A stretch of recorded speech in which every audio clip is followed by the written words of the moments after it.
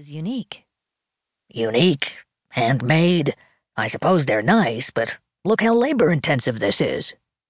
Yes, I said. It's labor-intensive, like taking care of the animals down at your zoo. Think of all the time you could save if you just freeze-dried and stuffed them all.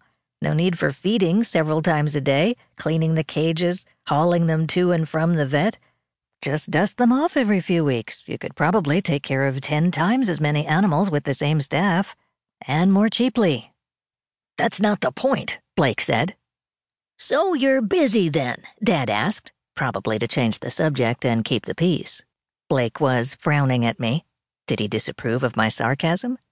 Surely he didn't think I was serious about taxidermying the zoo's inhabitants. Very busy, I said. The cupboard is nearly bare. I swept my arm in a dramatic half-circle to indicate how very large the storage end of the barn was, and then fixed my gaze on the pitifully small pile of finished metalwork in one corner. Oh dear, Dad said, shaking his head in sympathy. And I'm scheduled to do that really big craft show over the Labor Day weekend, I said. Only 3 weeks away. What with all the distractions I've had this summer, I haven't had nearly as much time to work as I thought I would. Humph, Blake snorted. Does young Michael know you consider your wedding and honeymoon distractions? I ignored him. We won't bother you then, Dad said, but can we use your shed? Which one? I asked. And for what?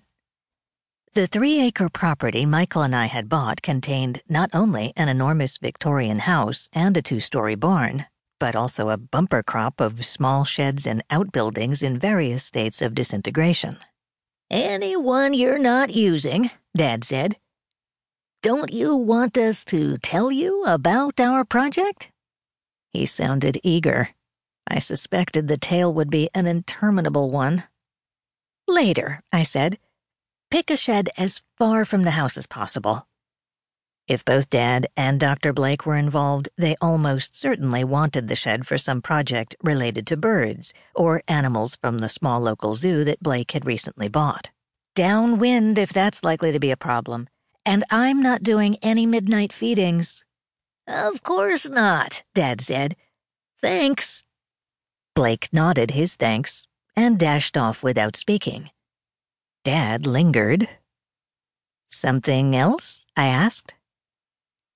He doesn't mean to be insulting, Dad said. No, but he manages it quite brilliantly. It would help if you'd show an interest in some of his projects, Dad said. There's a difference between showing an interest and letting him take over my life, I said, like those orphaned Wolverine cubs he tried to foist off on me. Wolverines are really quite sweet at that age. And require feeding every hour with an eyedropper, I said. No thanks. I'm letting you use one of the sheds. Try to convince him that's a sign of profound interest in whatever you two are doing. Dad shook his head and followed Dr. Blake. I picked up the iron rod and stuck it back in the forge. It had barely begun to redden when my brother Rob ambled into the forge holding a leash. Hey, Meg, he said. Mind if I borrow Spike? I don't mind if you take him off our hands permanently, I said. Technically, Spike, an 8.5-pound furball with delusions of Rottweilerhood, belonged to my mother-in-law, but Michael and I had custody ever since her allergist recommended a trial separation. We'd grown used to having him around, but I still cherished the forlorn hope that someone else would grow profoundly attached to Spike and insist on adopting him.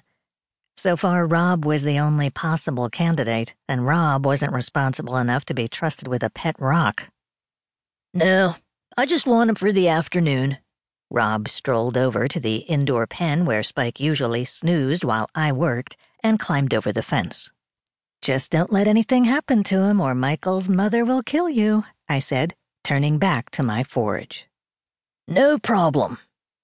I heard the small scuffle as he cornered Spike and a muffled ouch as he failed to avoid getting bitten.